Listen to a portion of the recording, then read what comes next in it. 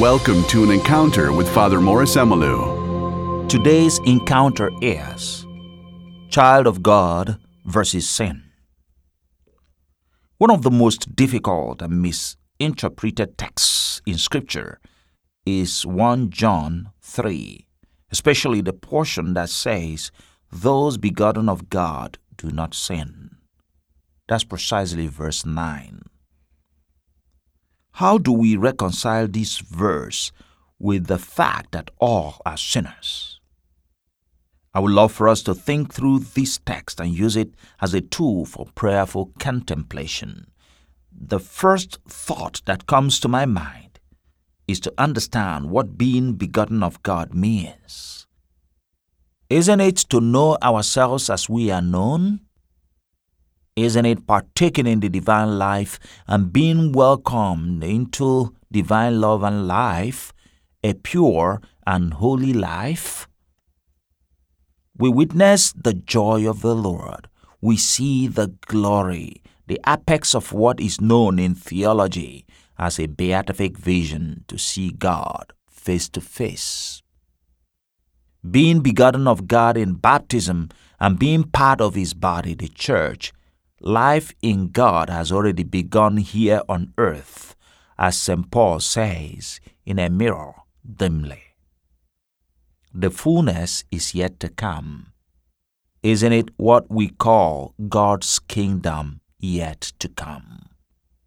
Heaven is God. To the extent that we are in God, to that extent we are in heaven. Closer to God is closer to holiness, since God is holy. Isn't it in this sense that we understand sin as the opposite of godliness? Closer to God is farther away from sin. Sin is the opposite of who God is and the life of God in us.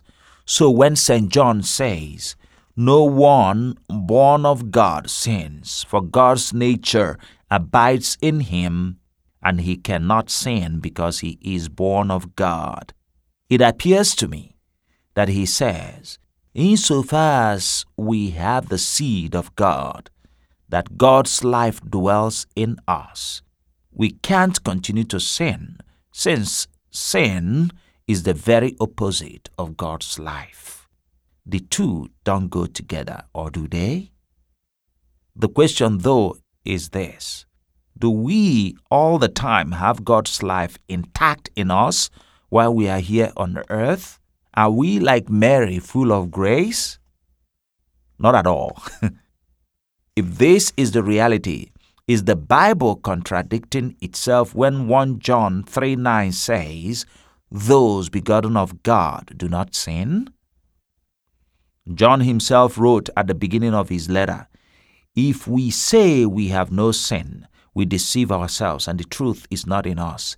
If we confess our sins, He is faithful and just, and will forgive our sins and cleanse us from all unrighteousness. If we say we have not sinned, we make Him a liar, and His word is not in us." 1 John 1:8-10. Hence, there is only one who is just and holy, the Lord God.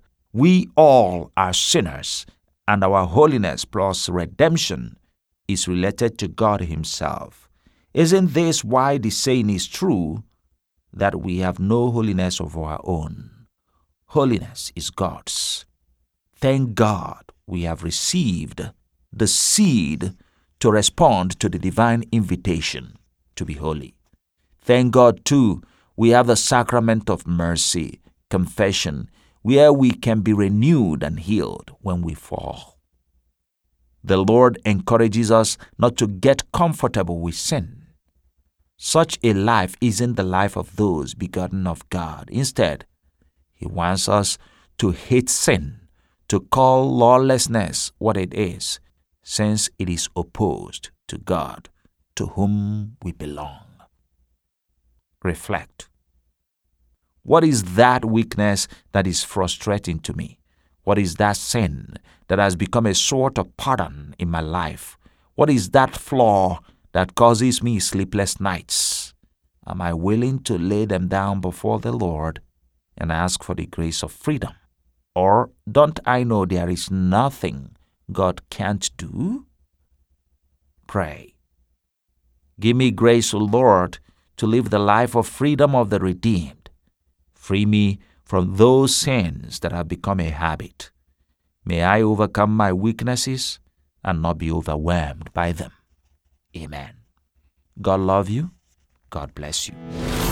You've been listening to An Encounter with Father Morris Emalu, excerpts from the book series of the same name. You can get your own copy of An Encounter with Father Morris Emalu at revemalu.com. That's REVEMELU.com.